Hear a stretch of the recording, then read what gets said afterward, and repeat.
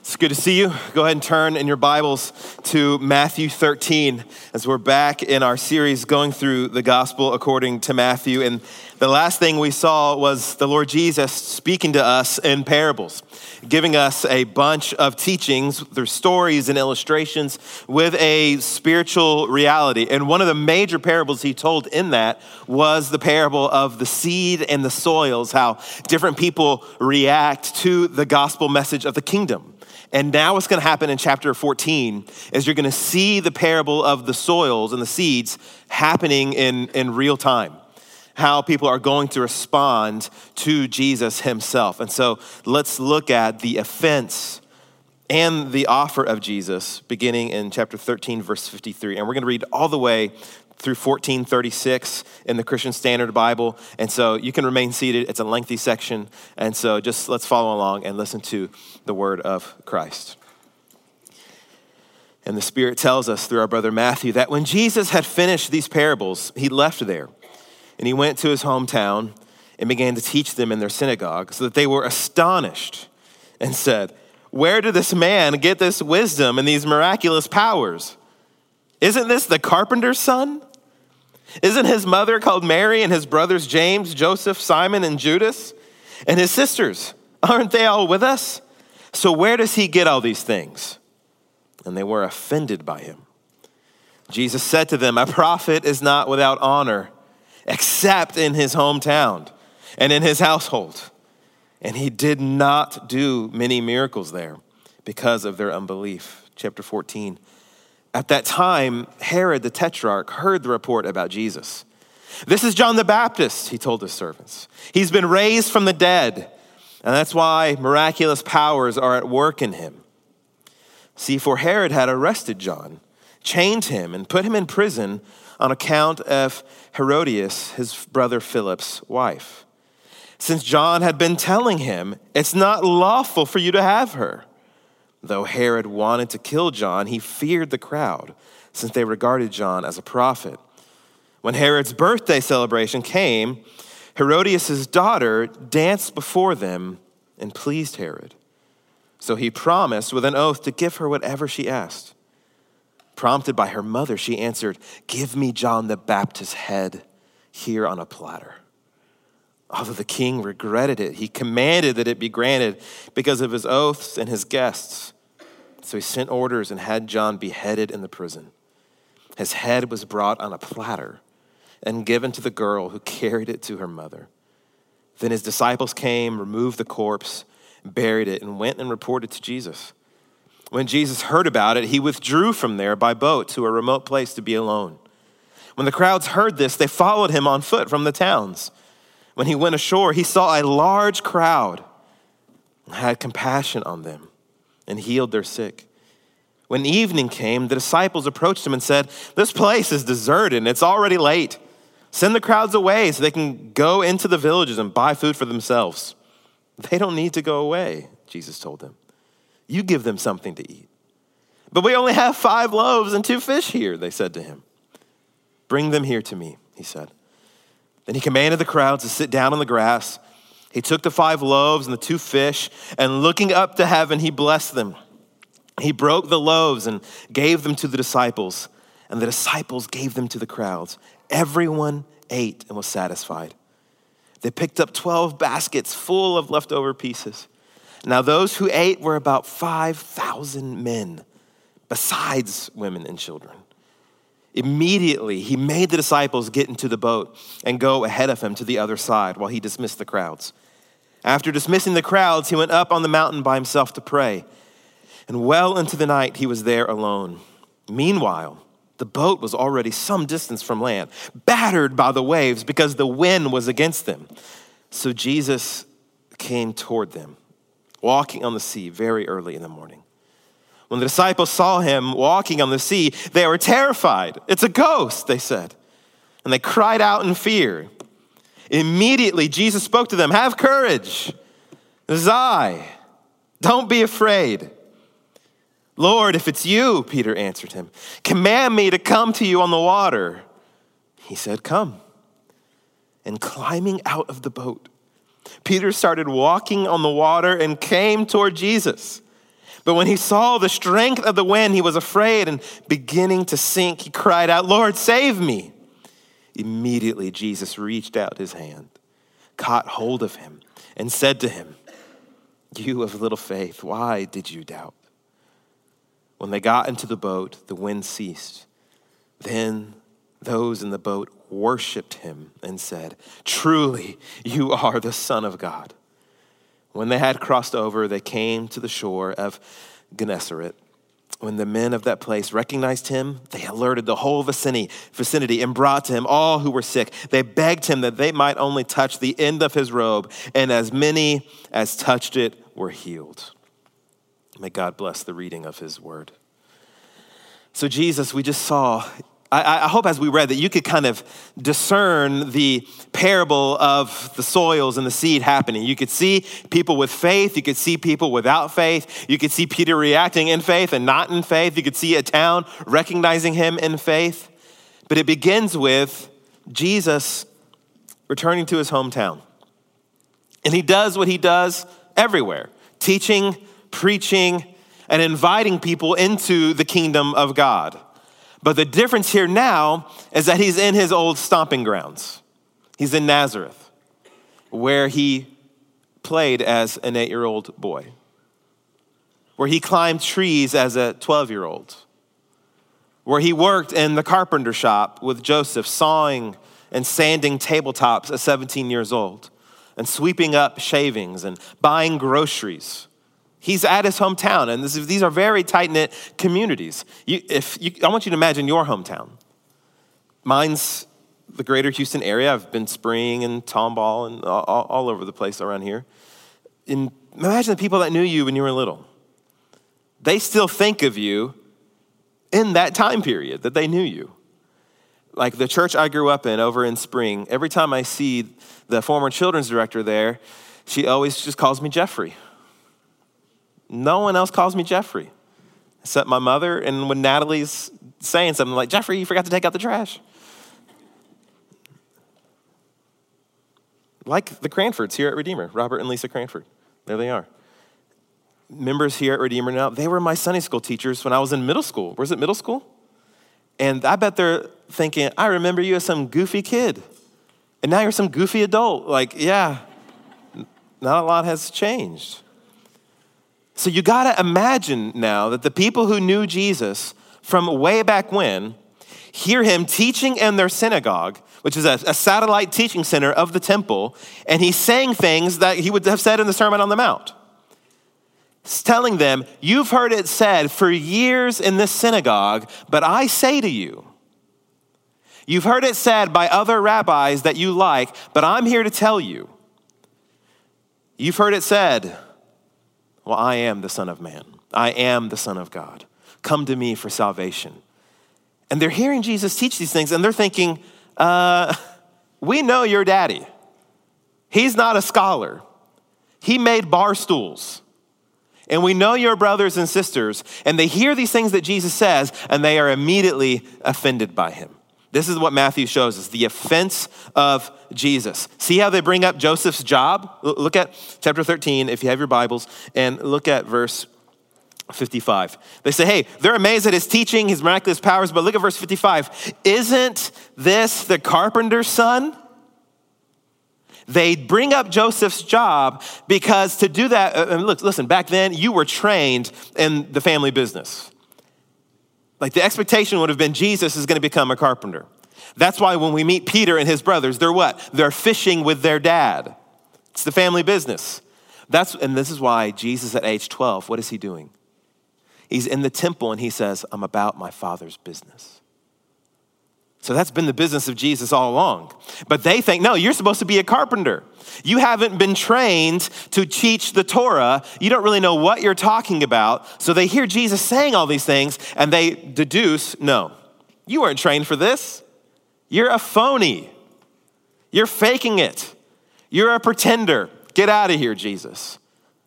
See, they go from being astonished at what he's saying, but then they remember who he is, what he grew up with, and go, this is nobody to listen to. This is Mary and Joe's little guy. And the word in 57, they were offended by him. Literally, they turned their backs at him. I couldn't help but think about, and if you know me, you know this is how my brain operates. I couldn't help but think about Seinfeld. There's an episode of Seinfeld where George Costanza's mom and Frank Costanza, they're fighting, surprisingly. If you've ever seen the show, they're having an argument. And they're having some marriage difficulties. They're thinking about separation. And George's mom ends up taking advice from Jerry's girlfriend, Donna Chang. Donna Chang gives her relationship advice over the phone. She takes it and she loves it, only because George's mom thinks she's talking to a wise, older Chinese woman. And she wants some ancient Chinese wisdom for her life. But then she meets Donna Chang and finds out she isn't Chinese. Her name is actually Donna Changstein, and she's from Long Island. And George's mom loses it, saying, we're getting separated. And George is like, why are you leaving Dad? Well, I thought I was taking advice from an ancient Chinese woman. I'm taking advice from a woman from Long Island. These people hear Jesus and go, we thought we were getting advice from a rabbi. We're getting it from a carpenter's son? No thanks. Some blue-collar worker? I'm out. And they're offended by Jesus. And you see in 58, Jesus said to them, a prophet is not without honor, except in his hometown and in his household. And he did not do many miracles there because of their unbelief. It sounds like, what we need to notice here in 58, it sounds like the people's unbelief is clogged up Jesus' ability to do miracles here. Don't think of it that way at all. That's a cousin to the false prosperity gospel. That if you have faith, you're going to get your healing. And if you aren't getting your healing, that financial increase, it's because you don't have enough faith, or you aren't getting that raise at work because you don't believe. That's way wrong. But look at what it says. It says Jesus did not do many miracles there because of their unbelief. He still did some. He still did miracles. Jesus not handcuffed by their unbelief. Rather, what this means is, what Matthew's communicating is, since they didn't want Jesus, since they turned their backs at Jesus, Jesus didn't give them miracles. They didn't want them. They rejected him. So Jesus, okay, you don't want what I offer? You're offended by me? Then I won't give it to you. Because a prophet's not without honor except in his hometown, in his own household. So listen, church. You're going to try and make disciples and be on mission for Jesus. And here's what we just see about our Lord and those of us who are going to live like our Lord. You are going to offend others by just the gospel. Hopefully not because we're rude and crude and belligerent, but because you're unwavering in your commitment to the Lord Jesus. In your hometown, those relationships that you've had forever, your family, the people who changed your diapers, that drove you to ballet, that taught you how to drive. Then when you get bold for Christ and you start saying things like, you need to rethink your eternity, that you should look to Jesus as the only way to be saved and not go to hell. Because one day Jesus will return riding on a horse from the sky and he's going to judge the world. When you start saying these things, the people in your hometown, the people in your family, they're going to look at you and think, oh, okay, Mr. Churchy Pants, I bailed you out of jail. Oh, you're going to get all holy with me? I got pictures of us doing keg stands in college. You're going to get all Jesus-y on me? You've had more failed marriages than I have. See, the issue won't actually be our past, because the issue isn't actually Jesus's family history. It's going to be what we're saying. And they'll grab whatever straws they can. See, Jesus, he had no sin in his life. Their offense wasn't really about his family. It's about what he was saying. And the offense of Jesus is unavoidable, but keep speaking. And that's what happened to John the Baptist. What happens to John? Look at chapter 14. You can see how all of these stories are connected. At that time, 14:1, Herod, the tetrarch, heard the report about Jesus. And he says, this is John the Baptist. And he told his servants, he's been raised from the dead. That's why miraculous powers are at work in him. So he's giving us another insight how Herod's offended about Christ. Herod rejects Christ. But then as you're reading, and Matthew knows, oh, well, how is Herod thinking John's been raised from the dead. How did John die? He tells us how John dies. So Herod's this governmental ruler positioned there by Rome to rule over this area. And he has John in prison for one clear reason. He spoke truth to power. Look at verse 3. Herod had arrested John, chained him, the same guy yelling on the Jordan River, put him in prison on account of Herodias, his brother Philip's wife. Since John had been, here's why, John had been telling him, it is not lawful, it is not right for you to have her. John was put in prison by Herod for one reason. He spoke up for the sanctity of marriage. Herod, it is wrong for you to have another man's wife, and you are defiling marriage, you are defiling yourself, you're defiling the kingdom. Stop it. And you can see, this is your brother's wife, his sister-in-law. So you take all of these things together. Herod is an abuser of power, Herod is an abuser of people, and Herod is a creep. And John says all of these things, and it gets him arrested. And then it gets worse. Herod's birthday rolls around. Look at what happens. Verse 6. When Herod's birthday celebration came, Herodias' daughter danced before them and pleased Herod. So he promised with an oath, I'll give you whatever you want.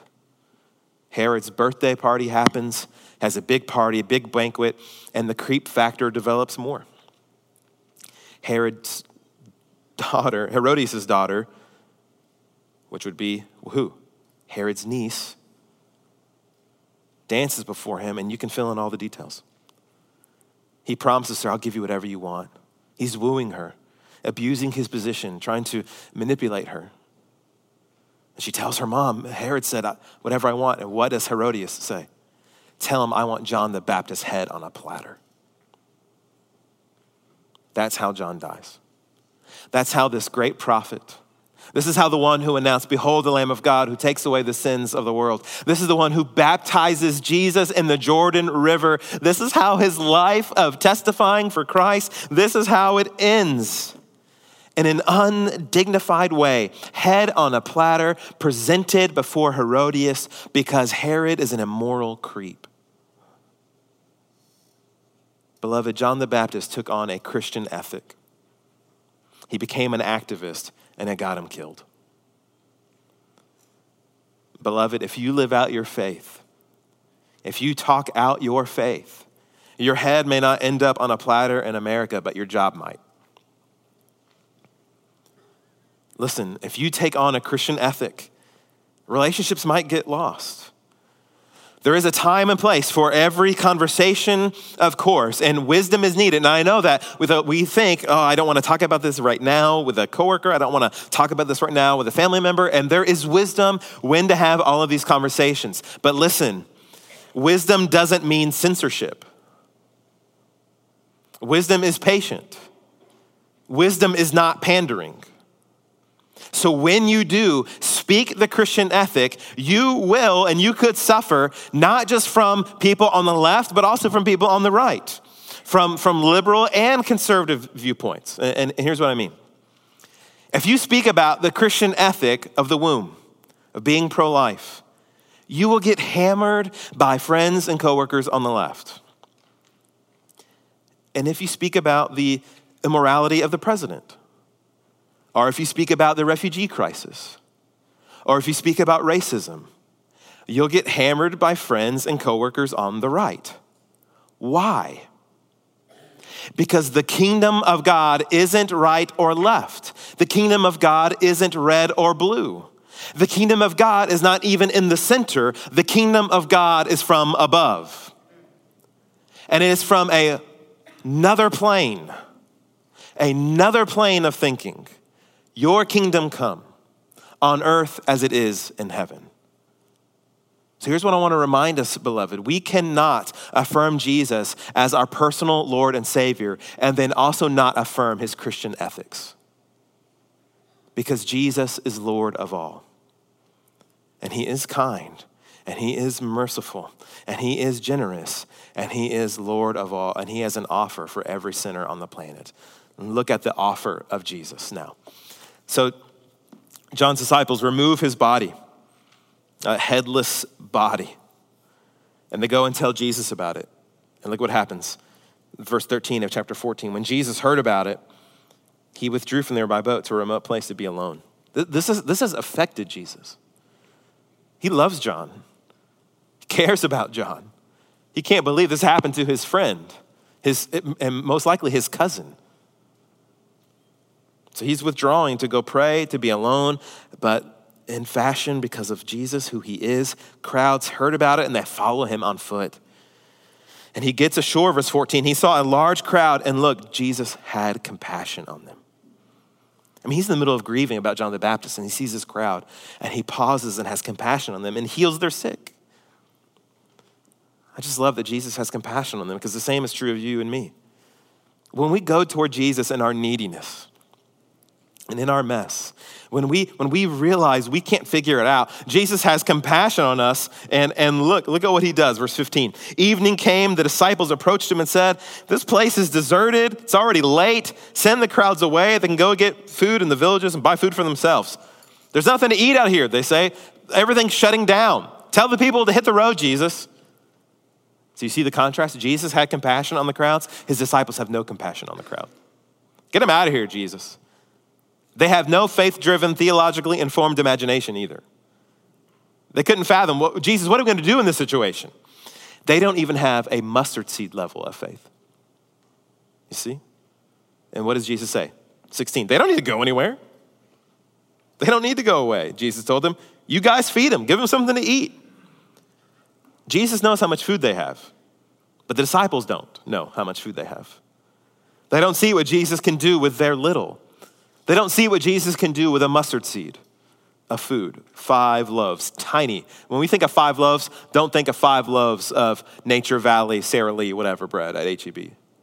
I mean, we're talking tiny little things, and 2 fish. And don't think those bass that you hold out for the picture really far so they look huge. These are tiny, this is sack lunch kind of fish. And look at what Jesus says, verse 18. So they talk about, we only have 5 loaves, 2 fish. 18, bring them here to me. Bring them here to me. And what happens? You know what happens. Jesus multiplies this food. He holds it up to the Father, prays, blesses it, and then the crowd is fed over and over and over and over. And Matthew writes 5,000 men in verse 21, but not counting women and children. This number could be anywhere between this could be 10,000 people. This could be 20,000 people that Jesus feeds with 2 slices of Wonder Bread and a few slices of lunch meat. He keeps going and keeps feeding and keeps feeding. He keeps meeting their needs more and more and more. And it says they have leftovers, 12 baskets. There could be a parallel to the 12 tribes of Israel. There could be stuff like that happening. But just think, why leftovers? Why leftovers? Obviously Jesus could perform the miracle to what's exactly needed. Why these leftovers? You know why there's leftovers? Because God's grace is always overwhelming. God's grace is always going to outnumber your weaknesses. Beloved, Jesus takes what we perceive to be so tiny and so insignificant, and he does more with it than we could ever imagine, ever. And this little story, this little miracle here, this little section is so encouraging to me in ministry, and I hope it is for you too. When I'm preaching, or when I'm studying, or when I'm trying to evangelize, or when I'm trying to love my neighbor as myself, or I'm trying to do good works, I feel like I have 2 moldy slices of Wonder Bread and 2 dry slices of dried up Carl Buddig lunch meat. Have you ever had Carl Buddig lunch meat? It is the thinnest. You can almost not see it. It has almost no flavor. It's dirt cheap. I'm sorry if that's what you like. I feel like that's what I bring to the table. but what I also have is Jesus. And what does Jesus say about our unimpressiveness that we have? Look what he says. Bring it to me. Bring it to me. And he can do something with it. This is what Jesus does. You bring your unimpressiveness, you bring your weakness to me, and I will multiply it. And this is my hope for ministry and good works and trying to love my neighbor. I just want to bring it to you, Jesus. And that's really all we try to do every Sunday, is just to bring you to him. To show you him, to show you his love and his cross and his empty tomb and his forgiveness, his power, his grace, his invitation. And just say, here you go, Lord, you do a work.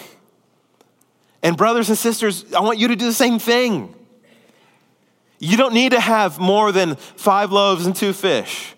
You don't need to have a seminary education. You don't need to have read the Bible the whole way through. You don't need to have all the apologetic questions and answers figured out. You just bring your prayers. You just bring your heart. You bring your good works. Bring your love for your neighbor, that person you're praying for. You say, I'm bringing it to you, Jesus. Bring it to him. And then look what happens. Jesus doesn't pass out the food, does he? Look, 19, he broke the loaves, gave them to the disciples, and the disciples gave them to the crowds. This is a picture of what ministry and you being a minister of the gospel will look like. We pass it out. We take it to Jesus. Jesus gives it back to us, and we give it to the people. This is how you do mission. This is how you do ministry. This is how you will do evangelism. From being with Jesus, from receiving from Jesus, and then giving it all to the world and to others in need. You get it from Jesus, from being with Jesus. Friends, we can only give people what we have received from Jesus. The food miracle here teaches us about Jesus' power to provide and Jesus' power to make ministry happen when we are bumbling sinners and we can't see it. The disciples don't see it. They're not the ones who go, Jesus, we have a great idea. Jesus has the great ideas. We don't see how stuff is going to happen, but Jesus says, I got it. Bring it to me. And if we will bring our empty hands of faith to Jesus, Jesus will make the power come down. Even when we can't see it. Just like the disciples on the water. The story ends, the chapter ends with the disciples taking a night boat ride to the other side. Jesus dismisses the crowds and he goes and does what he's wanted to do all along. Go and pray. And as he's praying, look, verse 24, while he's praying into the night, verse 24, meanwhile, the boat was already some distance from land, battered by the waves because the wind was against them. Jesus sees them struggling, sees them getting hit by the waves, probably sees the water coming into the boat. And Jesus, because he's Jesus, says, I got to go help them. I'm going to go meet them out there. And what does Jesus do? He goes and grabs another boat. No. He walks on the water to meet them. He walks out on the water to meet them. Look at it.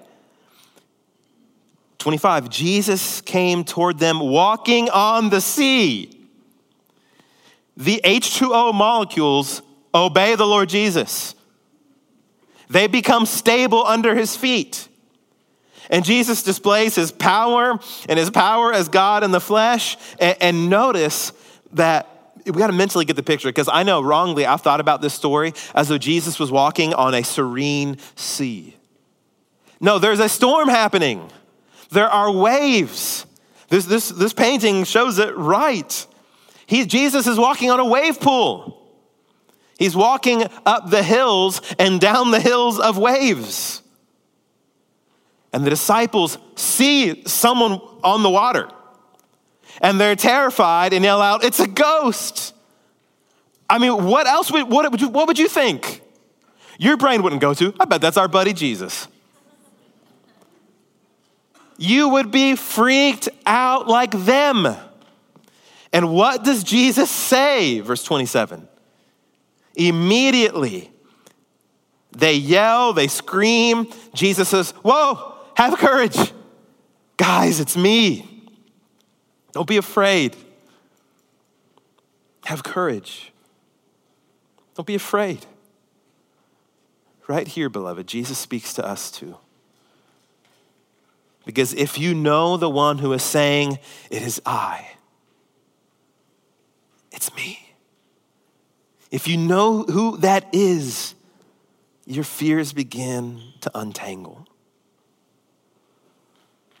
Just like I think so many times in marriage or another, walking into the office or whatever, and coming into our house late at night, and Nally didn't hear the door chime or see my text, hey, I'm coming home, and hears me rustling around in the kitchen.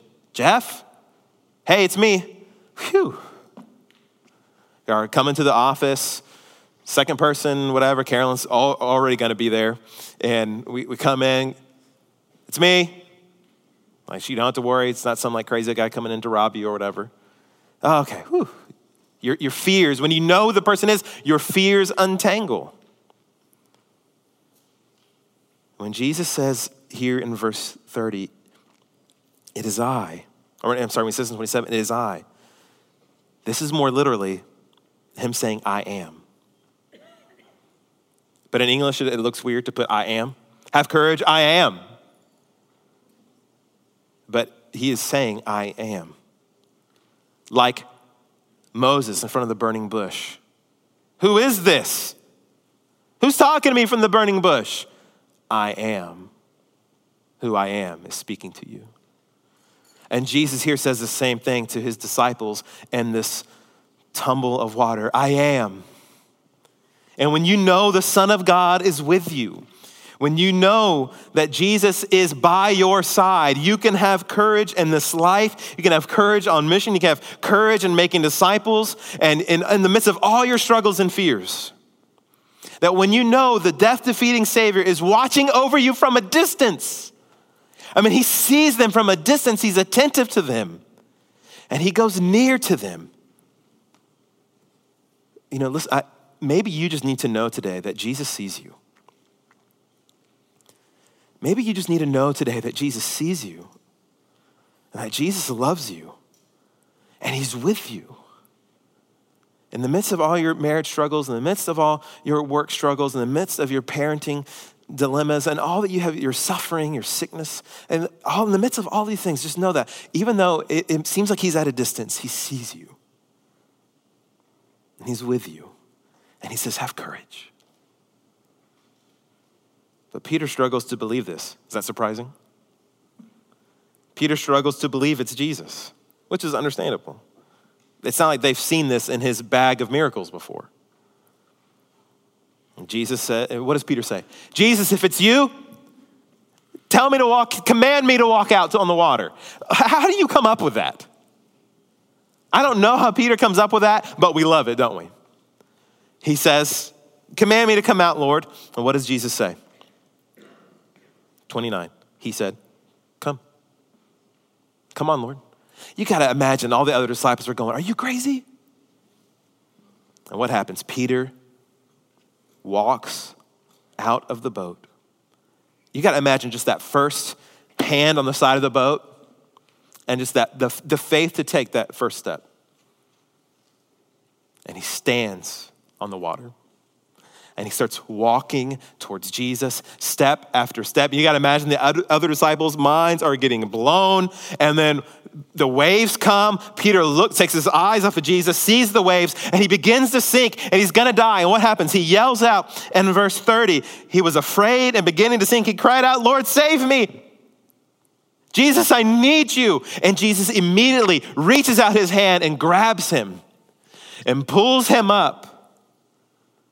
And says, why did you doubt? Why did you doubt? Why did you doubt? What I love about this passage here at the end is Jesus telling Peter, come. Come on. If the words, bring them to me, about the fish and loaves, our hope for ministry, that bring them to me, these words from Jesus, come to me, they're the hope for our lives, Redeemer Church. Jesus invites us to himself. Come to me.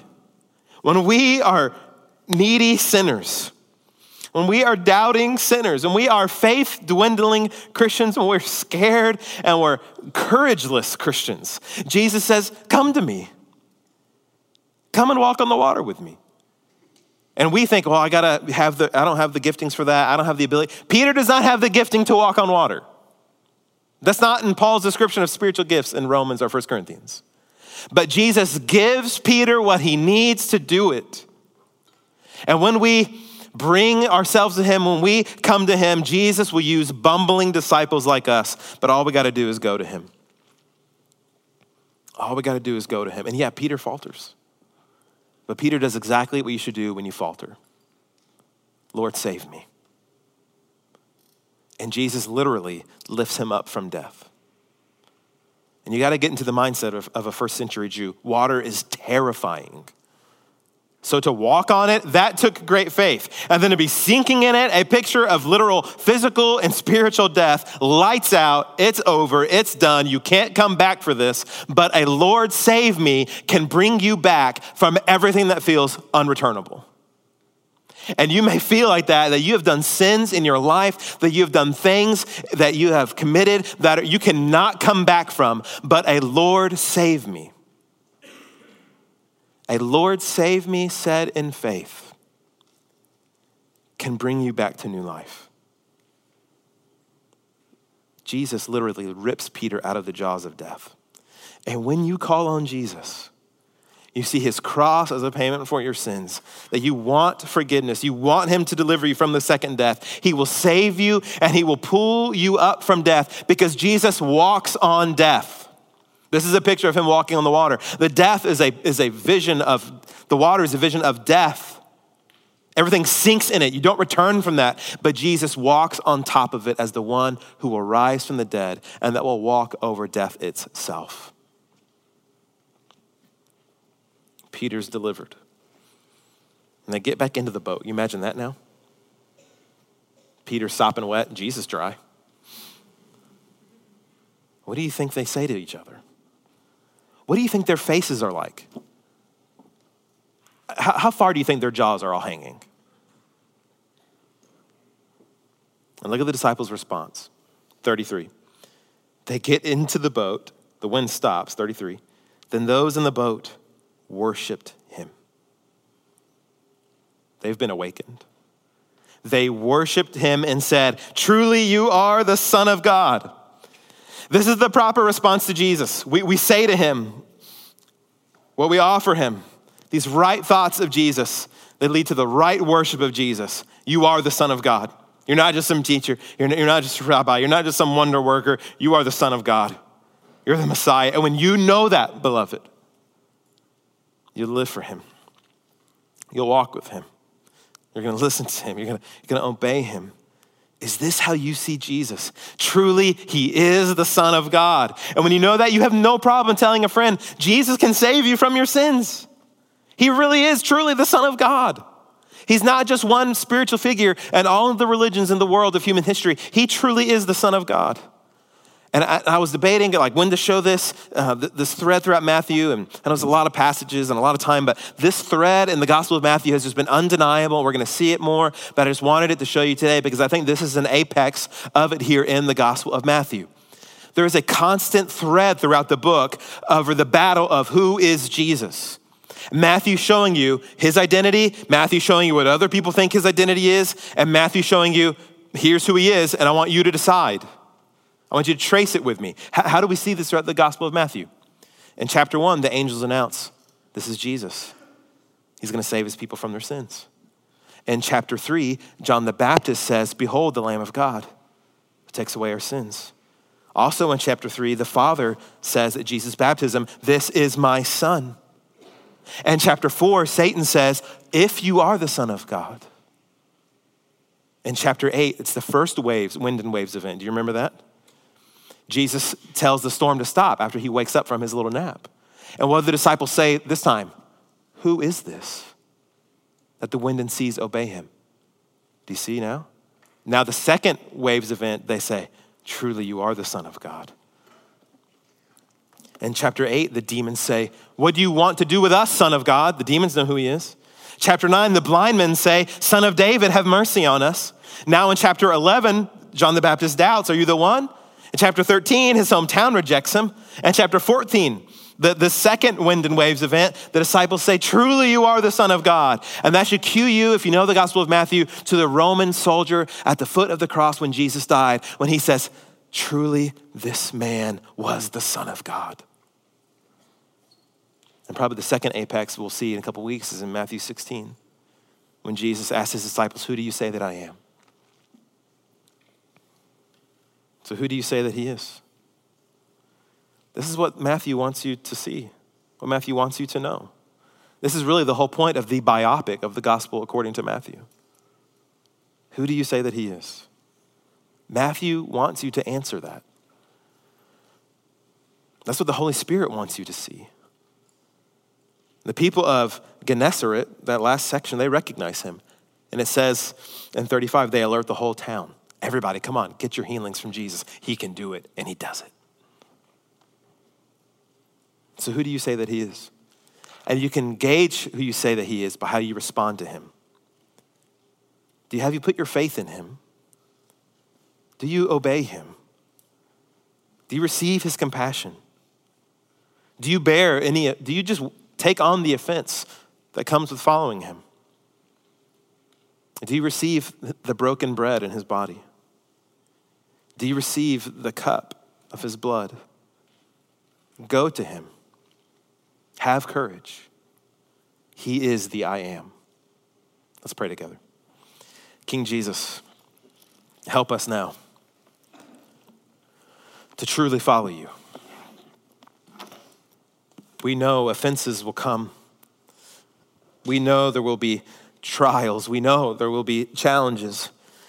But you are the one who takes a mustard seed, who takes tiny loaves and tiny fish. You're the one who can take simple faith and turn it into something that will encourage us, that will blow us away. So help us now, King Jesus, that we would not be like the hometown disciples, the hometown people. We would be like your true disciples, willing to follow you to remote places, willing to follow you, depending on you for all of our needs, and responding back how you act in this world, how you act in your word, how you act in our lives, and truly say to you, truly you are the Son of God. And therefore, we live it all for you. We live it all for you, Lord. And it's in your name that we pray. Amen.